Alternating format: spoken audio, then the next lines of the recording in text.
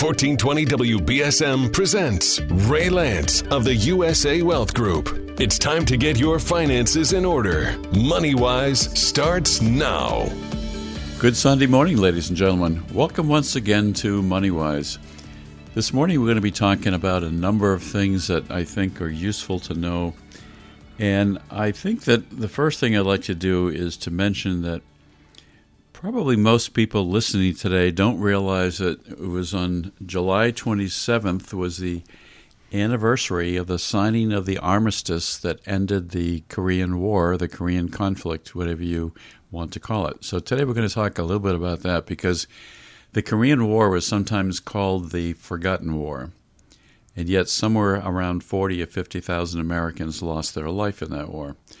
So we're going to begin in just a moment and talk about that. I'd like, first of all, to start and say hello to attorney Mike Coleman. Good morning. Mike, thank you for being here. Yeah, thank you. I've been out of the office a little bit, and it's good to be back in front of the microphone. And we're going to be talking about a number of things today, Mike, but I'd like to start by beginning with the Korean War. And I have a special reason for doing that. First of all, as I said, I wonder how many people listening today even realize that we just passed the anniversary of the armistice. That was approximately 70 years ago. The Korean War actually began in 1950, and the conflict ended in July 27, 1953. It lasted 3 years. And something like 5 million soldiers and civilians lost their lives, mostly in Korea, mostly Korean citizens, obviously. But an incredible toll on people. And a lot of people listening today don't realize what a sacrifice so many Americans have made. I have a number of friends who come to the office periodically, and they still wear their Korean veterans hats and so forth. So what I'd like to first of all say is anybody who is listening who did serve in the Korean War or who had a family member who did, take the time just to remember that this very large conflict did happen, and unwillingly or willingly we had many, many Americans take part in this conflict. For a while it was called a conflict. It was called a peacekeeping mission because technically, it was sponsored, our involvement was under the jurisdiction of the United Nations, and it wasn't strictly an American conflict. So more recently, it's been called the Korean War, which is more logical. I mean, it was a war. And the forces that were at play there were fairly dramatic when you think about it, because North Korea was backed by the Chinese, South Korea was backed by the United Nations, but primarily the Americans. So one of the things that I'm proud of is the history in my family, Mike, and as you have heard me say before, both my grandfather and my father served in the Marine Corps, and then I did and my son did. Yeah. But my dad was also in the Korean War, and I can only remember a few very small details from that. One of the things he came back from was he had a vest. They had like an insulated vest. And if you think about something that might be a 1/16 of an inch of little fine fur, and then on the outside was just a piece of plain canvas with a zipper up the front. Yep. That was their inner piece of clothing, article of clothing that was designed to keep them warm, but it did not. Yeah. The troops were terribly, terribly unprepared for the unusual cold weather that they had to go through. And following that time period, and for the rest of his life, my dad always hated to be cold. He just couldn't stand to be cold because it brought back the recollection of that time. But there was some interesting things that came out of that Korean conflict, that Korean War. And here's a couple of quotations I'd like to give you. There was a very famous Marine Corps general called Chesty Puller. He wasn't terribly tall. He was probably only about 5'4", 5'5". But he would stand up on top of a rock in the middle of any of the conflicts that he was involved in, with bullets flying around him, and he'd just stand up there with his chest out, and he didn't get hit. He went on to become a general, but he's sort of always been regarded as the Marines' Marine. One of the things he said was, Don't you forget that you're first Marines. Not all the communists in hell can overrun you. And that was when he was rallying the 1st Marine Regiment near the Chosin Reservoir. It was an interesting time period because they were in the Chosin Reservoir on the ground surrounding it. And on the mountainsides, they were surrounded 360 degrees by communist and North Korean troops. And I don't have the other quotation that I like to use sometimes, but basically one of the commanding officers said, "We're totally surrounded. That means we're going to fight so we can go in any direction we want to and have a good fight." And, and they did, and they got out. Doesn't matter where they go. Didn't matter which direction they went in. But the interesting thing is that the Marines fought along with the Army in the Korean War, along with troops from other nations. And they really obtained or commanded a lot of praise from Army generals as well. So there was an Army general, Frank Lowe, in Korea. He said, "The safest place in Korea was right behind a platoon of Marines. Lord, how they could fight." Wow. So there's a lot of praise of that nature. I've got a couple of others that I'll give you as well from General MacArthur in just a minute. But in any event, on July 27th, the Korean Armistice Agreement was signed. And an armistice simply means they've agreed to lay down their arms. They're no longer going to fight. Doesn't mean one side won, one side lost, or anything of that nature. And it took a while to work out the details of the Korean War armistice. A final peace settlement has never been achieved. Technically, we're still in a war situation. There's never been a complete cessation. Well, I guess there's a cessation of hostilities. I think they're still hostile, but they're just not shooting at each other. Exactly. Every once in a while, something stupid happens over there. Yeah. But no peace settlement was ever achieved. What they did do is they created the Korean Demilitarized Zone, known as the DMZ, and it was at the 38th parallel, and many people have heard about that before.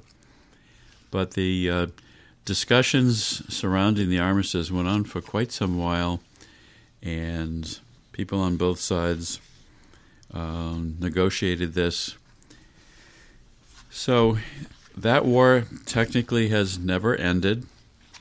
We did something very special in the city of New Bedford that I think maybe a lot of people know, maybe a lot of people don't know, but we actually have a very important memorial in New Bedford, and I have a brochure on it as soon as I can find it. And but I'm proud of the fact that my dad was there, and he was wounded too. I haven't been able to figure out yet whether he was wounded in Korea or whether he was wounded in World War II, and I think it was World War II where he was wounded. But if you know somebody who served in the Korean War, tell them thank you. In many respects, it's not any different from somebody serving in Afghanistan today and fighting in that region of the country. And it was a nasty, nasty, cold war. They say that Korea's climate is very similar to that of the United States East Coast, but it's a little bit more harsh. But we simply weren't prepared when we did that. So we do have a monument and a memorial in the city of New Bedford.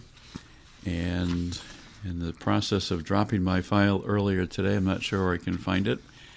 I want to say that it was about 11 or 12 years ago that it was actually dedicated. It's right on County Street. When you drive by the park, you can see it there. And if you haven't had a chance to visit, it contains the names of all the people from New Bedford and Greater New Bedford who actually died in the Korean War. So please take some time and try to remember it. And remember this very important date. So, in any event, let's move on from this particular topic, Mike. But I would be remiss if I didn't tell you a couple of the things that I learned about the Korean War from chaplains and so forth. One was Father Kevin Keeney, 1st Marine Division chaplain at the Korean War. He said, "You cannot exaggerate about the Marines. They are convinced to the point of arrogance that they are the most ferocious fighters on earth. And the amusing thing about it is that they are." Yeah. part of their history and part of their reputation. Two more things I want to give you for quotations, just because I like them. And did you ever hear of General of the Armies Douglas MacArthur? Yes, I have heard of him. Okay, he was a very famous name, obviously. Well, Yep. he was actually in Korea also, and he made a statement once that was overheard by a Marine Staff Sergeant, was recorded. He said, "If I had one more division like this 1st Marine Division, I could win this war." So great praise from an Army general talking about the Marines. And then I'll give you one last quotation, and then we'll switch topics a little bit. But I like this one as well. So in past wars, when Marines had their boots, and probably the Army as well, and they would have their trousers come down, sometimes they would tuck into their boots. They also had something called leggings. They would actually wrap around the lower part of the legs. It would protect them from harsh brush and harsh conditions, would keep your legs from buckling as much, your ankles from buckling. And it was literally like a big shoelace thing that you would strap up around your legs, your lower legs. And it had a yellowish cover. It's like a canvas material. Okay. So the Marines wore those in the Korean War, and I thought this was really funny. The communist troops gave an order to their troops in the Korean War: do not attack the 1st Marine Division. Leave the yellow legs alone. Strike the American Army. Jeez. It says, as soon as they heard that, Marines were told not to wear their khaki leggings any longer. I thought that was really funny. So they said, bull crap or whatever. I almost said the word. We're going to trick them. We're going to take our yellow leggings off and let them come at us. But it was really very interesting. I thought we were going to have some progress in Korea recently. I think they met over there, and Kim Jong-un came across the DMZ, didn't he, at one point? He did. Yeah, but then it all seemed to go back to the way it was before, not long after that. Well, it's a very strange place to be. It's a dictatorship, and his father was a dictator, and, it's an odd country. But apparently, I heard something interesting recently about North Korea also, is that they've totally concealed the extent to which the coronavirus has impacted their country. Yeah. So they're not giving out any public information about that. It doesn't surprise me. No, it doesn't. Yeah. Well, today what we want to do is we want to talk about a couple of other things. Besides recognizing that July 27th is the armistice signing of at the end of the Korean War, and take some time to visit the monument on County Street in New Bedford. Take some time to thank a veteran for any service that they provided. It's all important. The next thing we want to talk a little bit about is this a good time to refinance your mortgage? And we've done some research on that. It's sort of a more extensive topic, but it's an important topic. And if I can manipulate my arm to pick up the file folder. We have a lot of information on refinancing the mortgage. So why would you want to refinance your mortgage today, Mike, do you think? Get a lower rate. Lower rate? Yeah. Okay. And do you think that it's always a good idea just because it's a lower rate to refinance? This is a trick question. Okay. I'm guessing by the way you asked it, the answer is no. Right. So the first thing you need to know is just because you might get a lower rate, don't automatically assume that's sufficient reason to go out and refinance your mortgage. Mm-hmm. You need to really go through some analysis. We work with a number of good mortgage loan originators. We're happy to refer you to them, or you can talk to your own bank. But you need to do some more analysis. It's not just about, can I get a lower rate on my mortgage? Because today the answer is yes, you can. Yep. But you have to say to yourself, how long do I plan to stay in this house? Mm-hmm. And what's it going to cost me? Yep. What are the fees, the points, the closing costs? Right. So if you get a lower rate, and maybe you're going to save $200 a month, I've got a couple of actual examples here. You also need to know what the costs are. What if it costs you $10,000 in fees and costs to refinance it? Right. So then you have to ask, how long will it take me to recover that cost? Mm-hmm. So let's say perhaps I'm going to save $200 a month on my mortgage payment, which is a lot. You can say that's great. Yeah. But if you have to amortize the cost of the refinance over some period of time, it might be a question of years before you can recover back that savings on your rate.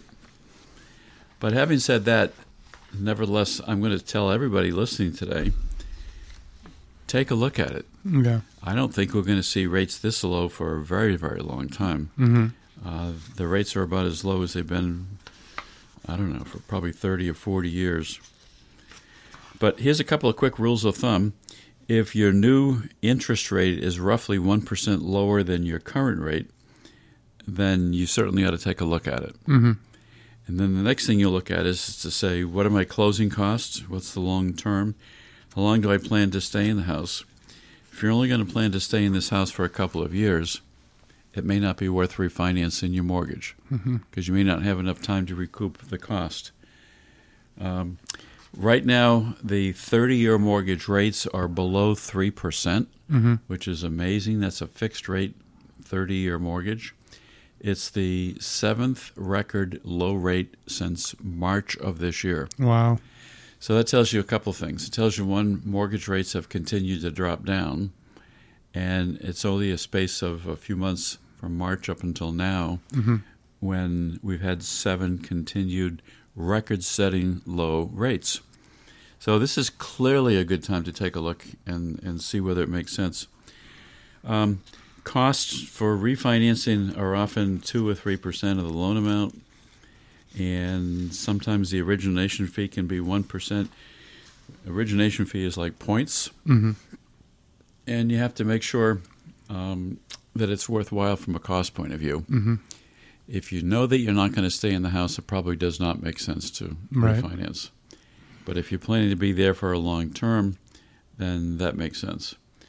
Let's say you've lived in your house for 5 to 10 years and you plan to stay there for a good many more years. Refinancing again into even a 30-year mortgage at the low rates that they are could end up actually costing you more money over time. So there's not a very simple answer. The most important issue is always, how long will it take to recover the cost of refinancing? And then, obviously, the corollary of that is the lower the total cost of the refinancing, the better the transaction's going to be. So this is a time when I want to give you a quotation from a lady named Helen Rowland. She said, "You'll never win if you never begin." And the same thing is true with looking at refinancing rates. If you don't make the effort to at least take a look at it, we can run some analyses for you and help you with it, then how are you ever going to know whether it makes sense? So the point is, you've got to take some action. And that's something that you can do at USA Wealth Group?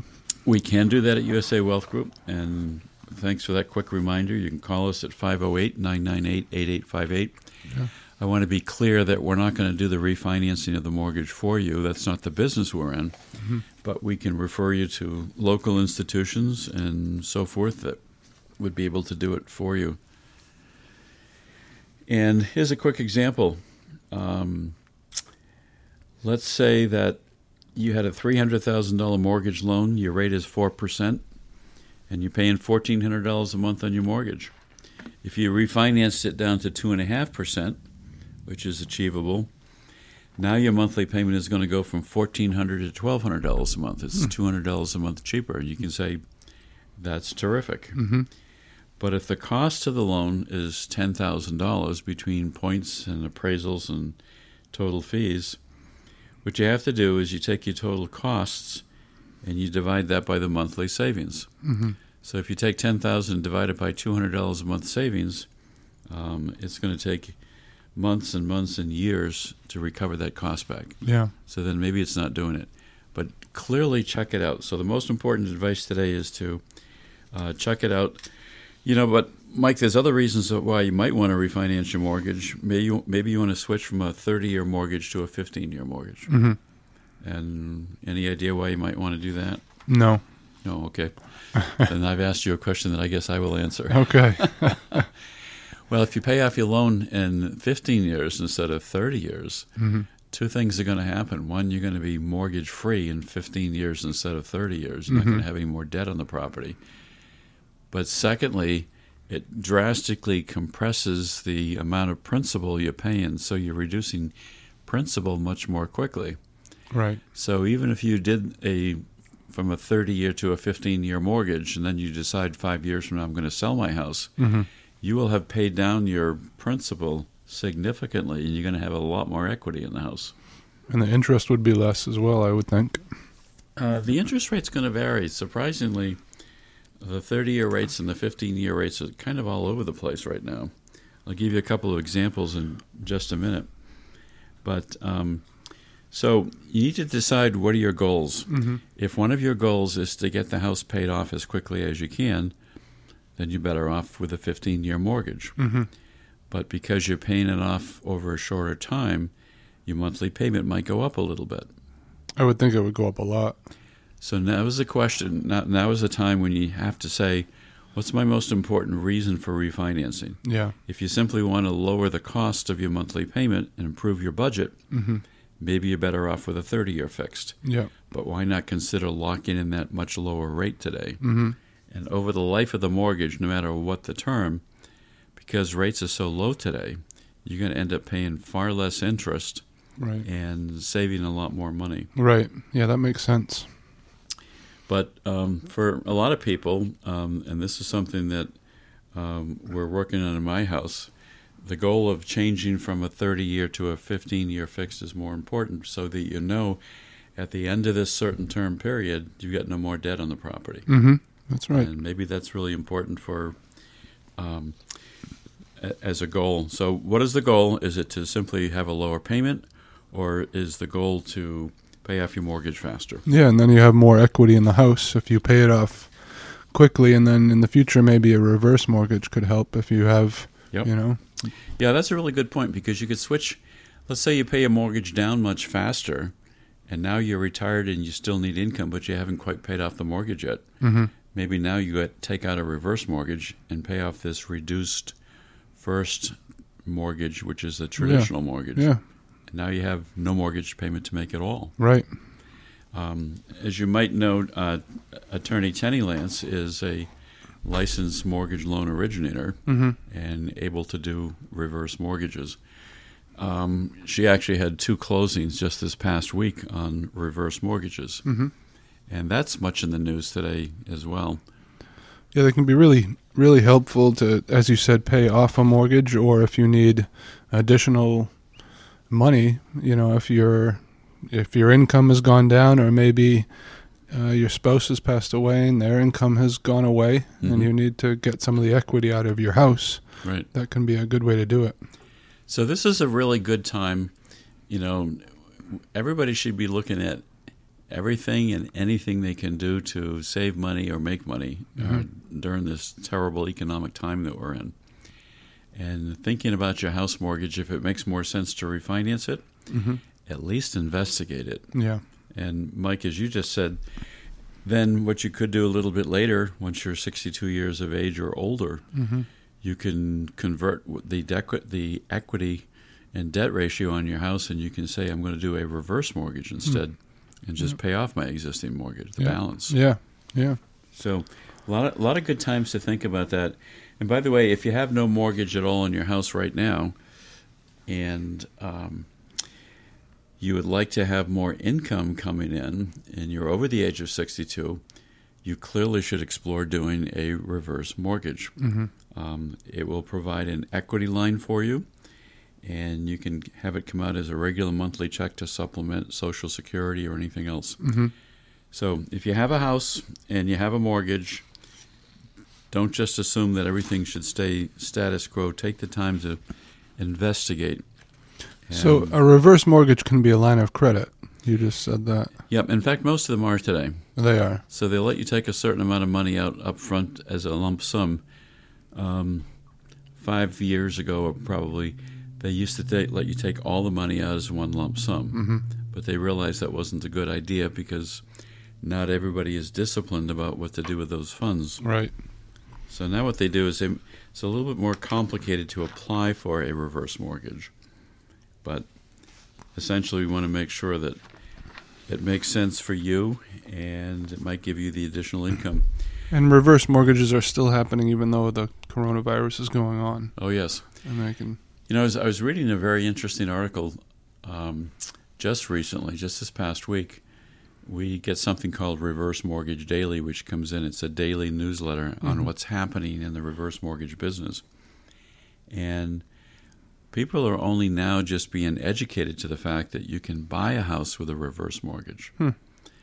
So let's say you sell your house, you pay off your mortgage, you've got a little bit of, or you've got some equity, you know, $100,000, $200,000 of equity, whatever it is, and you say, I'd like to go buy another house, but I don't want another mortgage. Well, you can use the cash as your down payment, take out a reverse mortgage to buy the new house. Maybe you want to retire to Florida, and you said, you know, I don't think I could ever afford to do that. Yeah. Well, housing's a little less expensive there, for one thing. I wouldn't want to live in Florida at the moment. No, I was thinking that. But, you know, your house is simply a tool. It should be regarded as an investment vehicle. And so, you know, here's a sort of a question I'm sure that you could answer, Mike. So, and this is not prepared ahead of time. If you've paid off your mortgage and you now have no mortgage on your house, what's a good way to protect the equity in your house? You could do a homestead. Yep. Yep, you could do that. Liability insurance, for one thing. A homestead, absolutely. Yeah. And we've said this before in the radio, but if you own a house, and it doesn't matter what your age is, if you don't have a homestead on your house, shame on you. Yeah. It's so inexpensive to do a declaration of homestead. Right. And most of the time when someone purchases a home, they do record a homestead. One of the things to remember is if you are over 62, you can record another one and get increased protection. So it goes up. It doubles the amount of protection you have in the house. So in other words, if you're younger and you put the homestead on, yeah, you get a certain level of protection. Correct. But once you turn 62, you put a new homestead on and you get a higher level of protection. Correct, yeah. And there are different homesteads for natural persons owning a house in a trust. So if you've done a trust or if you're thinking of it, then you would record a new homestead. It's only $35 to record it, so it's certainly worth it. Okay. Wow, I'm struggling to pick up some papers here, Mike. So here's a couple of examples of mortgage rates today. A 30-year mortgage rate. This is fairly new information. I've seen quotations as low as 3.14%, 3.15%. 15-year fixed-rate mortgage, I've seen rates at about 2.75%. So if you've got mortgage rates that are higher than these amounts, you definitely ought to take a look at it. And here's another good thought. I was just thinking about this. What if you have an adjustable rate mortgage? Well, right now you're not worried about it because the rates are low, right? Right. Okay. What happens if the rates all of a sudden start to go back up again? Right. This strikes me as being the perfect time to convert an adjustable rate mortgage into a fixed rate mortgage. That's a good point. So when those rates go up again, you're not going to get hit paying a much higher rate. So we've got a lot of good information. If anybody would like stuff on this, give us a call at USA Wealth Group, 508-998-8858. And most importantly, don't try to time the market. Don't say, well, maybe the rates are going to get down lower again. Maybe they will, and maybe they won't. Right. I think with rates at the level that they're at today, it's an absolutely wonderful time to go out and refinance. I think it's a good point because some people might say to themselves, well, I'll refinance now, and then if the rates go down again, I'll just do it all over again. But you have to consider all the fees and all the other costs that you talked about before. You don't want to do it more than you have to. And it's important to know that you might want to get quotations from more than one institution. They all have different arrangements. I was shopping around recently looking for a 15-year rate mortgage and got a quotation. The rate seemed nice. It sounded interesting. And then you look at the fine print, and there was going to be 1.5 points of fees or points in there. Yeah. Well, I mean, that was like $6,000 or $8,000. It's a lot of money. Yep. So then what you do instead is you say, gee, Are the points negotiable? Is there something else you can do in there? Yeah. And that one particular institution went from 1.5 points to 1/3 of 1% Oh, rate. okay. So That helps a lot. don't assume that you can't negotiate with the banking institutions, and more importantly, maybe you need to get more than one quote. Well, a guy named Joe Moore once said, a simple fact is that is hard to learn is that the time to save money is when you have some. Mm-hmm. And we've talked about this a little bit in the context of people getting stimulus checks for $1,200. And the stimulus check was designed to help stimulate the economy. They wanted you to go out and spend the money Right. or buy something. I wonder how many people have thought that that would be a good time to put some money aside for a rainy day Right. Yeah. and save it. But just a couple of quick things I want to tell you.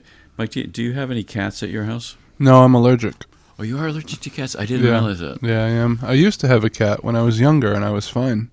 And then at some point in my life, things changed. No, that does happen. Well, I guess you could cut their fur off. Yeah, I think it's the dander that is actually the problem. I think you're right. Yeah. I think you're right.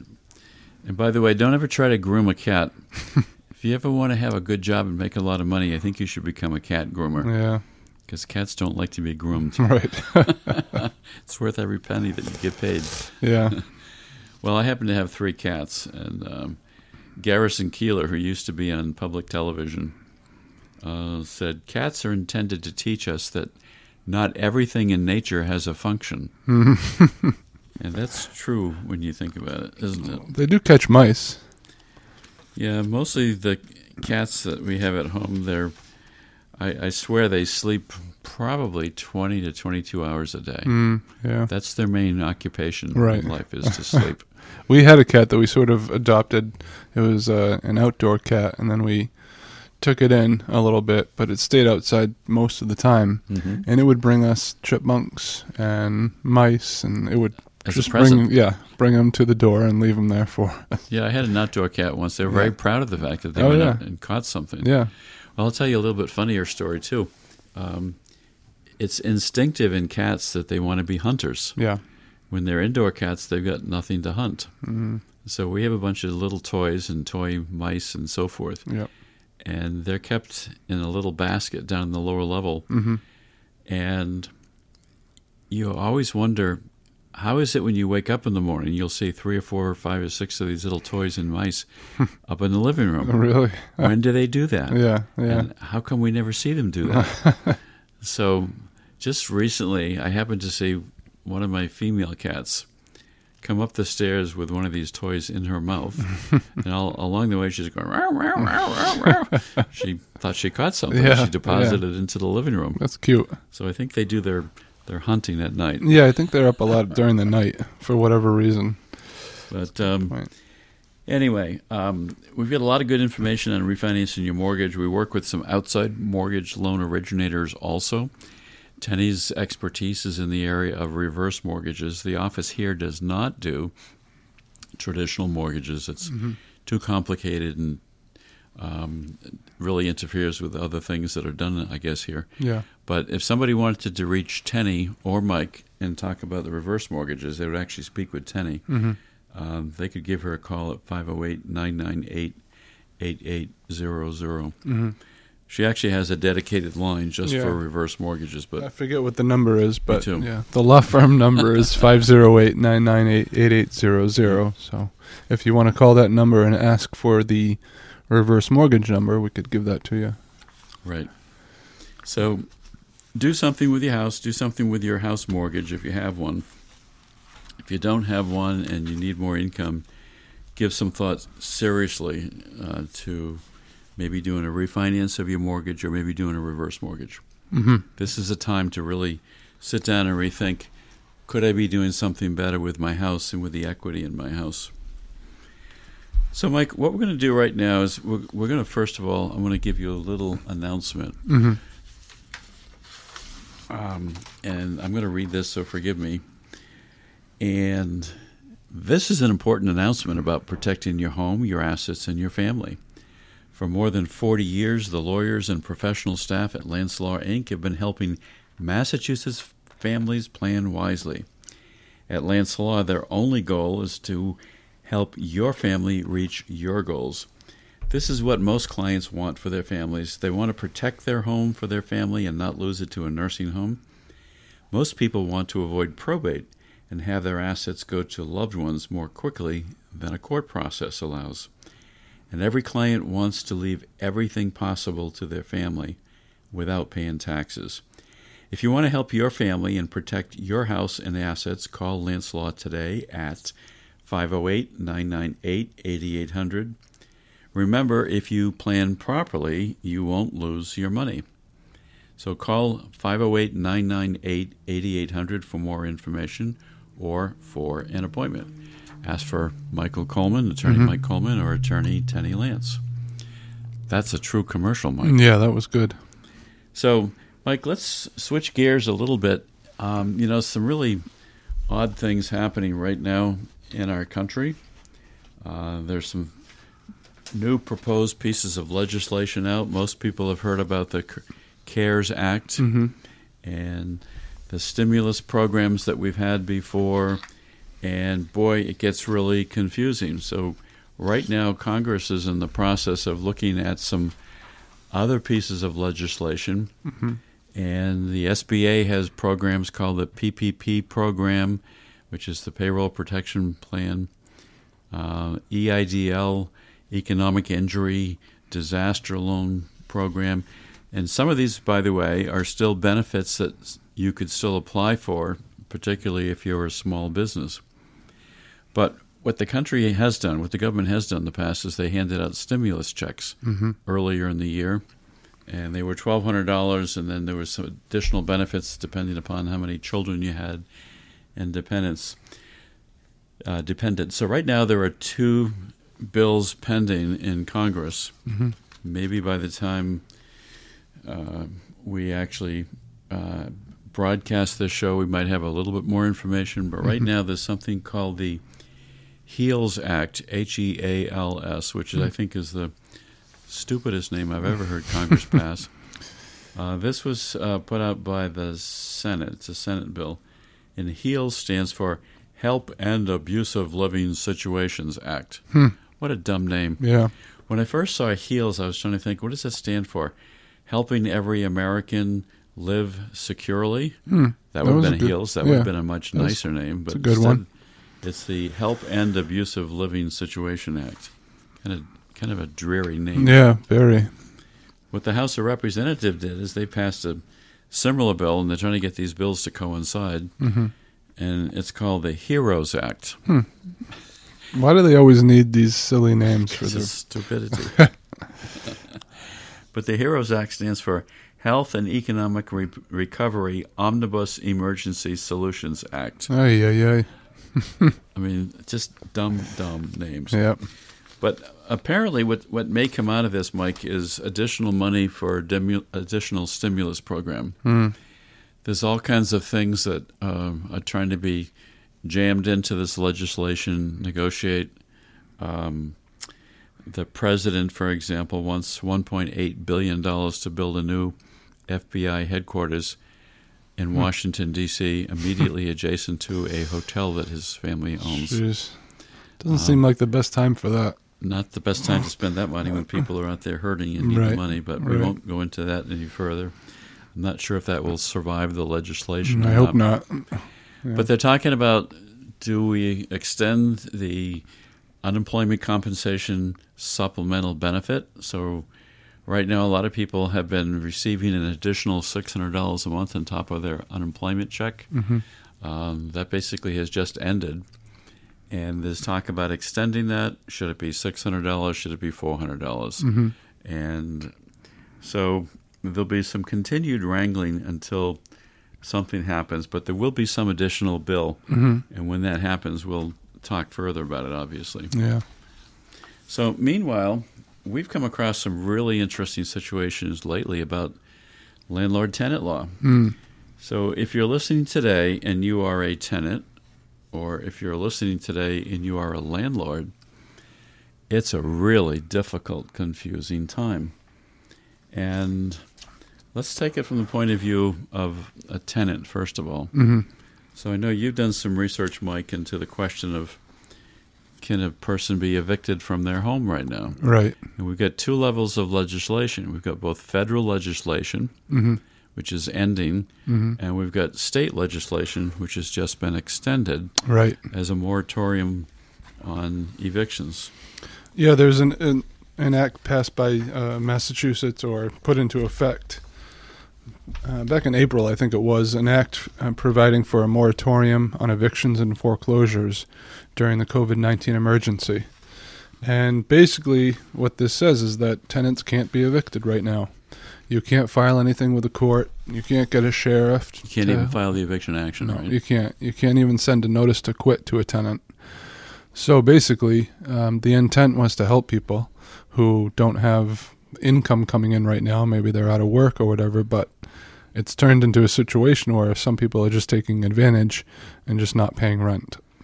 So on the one hand, if you can't be evicted, that's a good thing. If you've lost your job and you don't have unemployment compensation, you can't pay your rent, you can't afford to pay your rent, Right.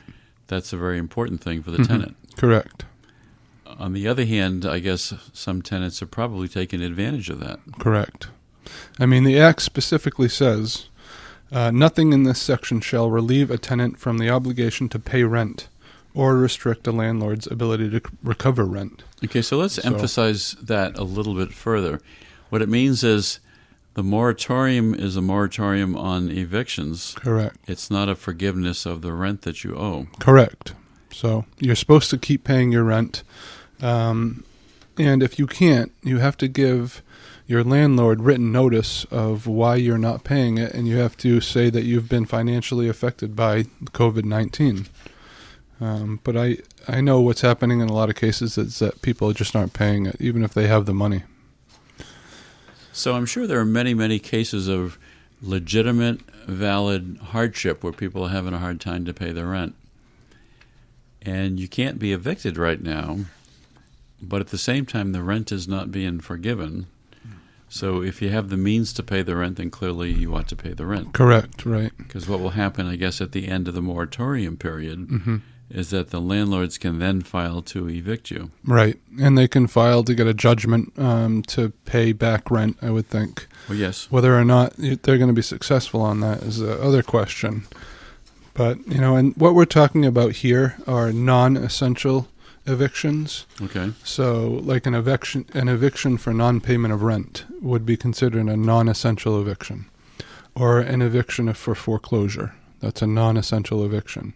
Okay. But any health-related emergency, or if there's criminal activity within, a renter's premises, then an eviction may be possible. But Well, I see a lot of business for landlord-tenant attorneys in the future. yeah. Not only in filing evictions. So here's some interesting things that are going to happen, ladies and gentlemen. If you happen to be a tenant and you're not paying rent, what happens at the end of the term? Let's say it's 3 or 4 months later and you owe 3 or 4 months rent and you spent the money on something else and you haven't paid the rent, you can still be evicted at the end of this moratorium period. And now when you're being evicted, eventually the landlord will be successful. It takes time. There's a process. But then when you get evicted and you have to get out of the property, where do you go to at that point? Mm-hmm. How can you give a landlord-tenant reference Right. that says, yeah, I was a good tenant, I paid my rent on time? Right. And going to a new place, one of the first things the landlord is typically going to ask for is, give me a reference from your past landlord. I want to know what kind of a tenant you were. Right. Right. So if you have a legitimate problem right now, that's understandable. But if you have the ability to pay the rent, you should. Now, what about from the landlord's perspective, Mike? This is really difficult from the landlord's point of view because the landlord may have a mortgage on the property. Mm-hmm. They have to pay taxes, insurance, maintenance. So it's a little bit confusing at the moment whether or not a landlord can get a moratorium on paying their own mortgage. In some cases they can, but in other cases they can't. But that is in the Act. It sort of flushes that out. But they're still going to have to pay taxes. They're still going to have to pay other expenses related to the property. Mm-hmm. And then if they don't have rental income coming in, where is that money going to come from? Right. So the landlord is, what are they going to do is the question. Well, I know in doing some research for this show, we're talking with attorney Mike Coleman. He put together some information that I think is pretty helpful. It's called the Attorney General's Guide to Landlord and Tenant Law. I guess sort of a corollary follow-up, I would say, in this is that because you're a tenant and you may have a moratorium against eviction, so you cannot be evicted during this time, doesn't mean that the landlord doesn't have rights also. Right. They're just going to be a little further down the line, I guess. That's right. So Mike has pulled out a report from the Attorney General's Guide to Landlord and Tenant Rights. So tenants have rights, but also landlords have rights, and this sort of puts them both out.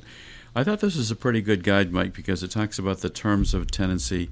Do you have a lease, or are you a tenant at will if you don't have a lease? Mm-hmm. And a tenant at will is basically somebody who has a regular rental contractual relationship, but they just don't happen to have a written lease. Right. Okay. And a tenancy at will can be terminated. Normally you have to give 30 days notice to terminate that tenancy at will. Usually I think it would be the rental period that you would have to give the notice. Okay. Yeah. So like if you have a month by month rent, you have to give at least a month's notice. Right. And I can remember from in the past when I was doing some of these kinds of things that it has to be given, the notice has to be given before the beginning of a rent period. So if the rent is normally due on the first of the month for the month that's coming after, you have to give the notice to quit just prior to the first of the month. Right. Which you can't do at the moment. So you're out of luck if you're in that situation. It's really quite a mess, isn't it? Yeah. So this article, this publication, talks about obligations of the landlord and tenant. It talks about the Massachusetts State Sanitary Code. There's a section on negotiations. There's terms of a rental agreement. Mm-hmm. Now, here's a thought that I just had. It's not in any of these written materials. Let's say you're a tenant, but you have a really legitimate reason why you don't have the money to pay the rent. Right. But you've been there for 5 years or 10 years, and you want to continue staying there. Yeah. Why don't you sit down with the landlord and work something out? Yeah, absolutely. When my income comes back, I'm going to pay the full rent. I'm going to pay you an extra X dollars a month to catch up on the arrears. Mm-hmm. And in the meantime, pay a lower amount, maybe. Yeah, that's a possibility. I have two interesting things here, just to show the difference in perspectives from different people. So recently there was a hearing in front of a judge where a bunch of landlords have filed a complaint asking for a temporary or a preliminary injunction, temporary blocking the state's moratorium. So in other words, they want the moratorium to be ended because these are landlords who are losing rent. But meanwhile, there's a group of lawmakers who are pushing for the moratorium to last until the end of the year, for more than a year. They're also asking for some sort of legislation to help landlords, which would be... Oh, that's interesting. Yeah. And we'll want to focus on that as well, so that if there's some special finance program that comes out from the SBA or something to help landlords. We started this particular discussion by mentioning, ladies and gentlemen, that there's both a federal regulation and a state regulation. Mm-hmm. In the case of the state regulations, legislation was passed, and the governor has the right to extend it, I think, for 90-day increments, 90-day intervals, and has just done so until October 17th. So you can't be evicted before October 17th for non-payment of rent. Correct. Here's an interesting question. So we understand that for non-payment of rent. Maybe you can answer this, maybe you can't. What if you just have a bad tenant who's selling drugs or something like that? I would think you'd still have the ability to go in and start eviction against them. If there's criminal activity, it says this in the Act. So, like I said before, certain non-essential evictions, there's a moratorium on those. Okay. But if there's criminal activity going on the premises, that may be a valid reason to start an eviction. All right, so that's a really good point to remember, too. Yeah. There's so much to talk about today. There's so much that's difficult, not only payments from the government, eviction rights, landlord-tenant rights, protecting your house. Yeah. If you're not thinking about some of these things and taking some action on some of them, then you're not protecting your family the way you need to do. Mm-hmm. This is a quotation from Willie Nelson, one of my favorite singers. Yeah. Once you replace negative thoughts with positive ones, you'll start having positive results. I like that. Yeah, I like that too. And speaking of cats, Mike, I asked you before about cats. This is a quotation from Abraham Lincoln. No matter how much cats fight, there always seem to be plenty of kittens. That's a good one. You have to think about that one for a little bit. And it's sort of the time we're in right now. It's a very difficult time. Everybody knows. It's a time to protect your family. If you haven't taken the steps to protect your family, gosh, you really should do that. You can get information over the telephone. We have a very safe operating environment here at 352 Fonts Corner Road. And we've got clean floors, clean walls, clean furniture. Yep. Rooms are sanitized between meetings. You can also do video conferences on Zoom. You can do telephone conferences. And there's just so much that you can do. So my closing question today, as we're running near the end of the hour, is what are you doing to protect your own family? If you're not doing something to at least analyze it, then you're not protecting your family. Let us help you here. Let the law firm help you. The goal here is to make sure that you end up with the best planning possible, and I think the team of people here that can provide that is nothing but top-notch. So, Mike, I want to say thank you for being here this morning. Yeah, thank you. Today we decided to talk about mortgages. We decided to talk about landlord-tenant law and a few other things. And mostly we want to encourage people to wear masks when you're out in public. Yep. Stay safe and be safe. It's not only to protect you and your family, it's to protect other people who are out there. You know, it's a time when everybody needs to think about how to be responsible to society in general, isn't it? Well, I'm going to leave you with one last quotation about cats, because I got on this cat thing today. All right. In ancient times, cats were worshipped as gods. They have not forgotten this. Yeah, they're pretty. They like themselves. They like themselves. That's a really good description, Mike. Well, ladies and gentlemen, thank you so much for listening. Stay well, stay safe, and have a great day.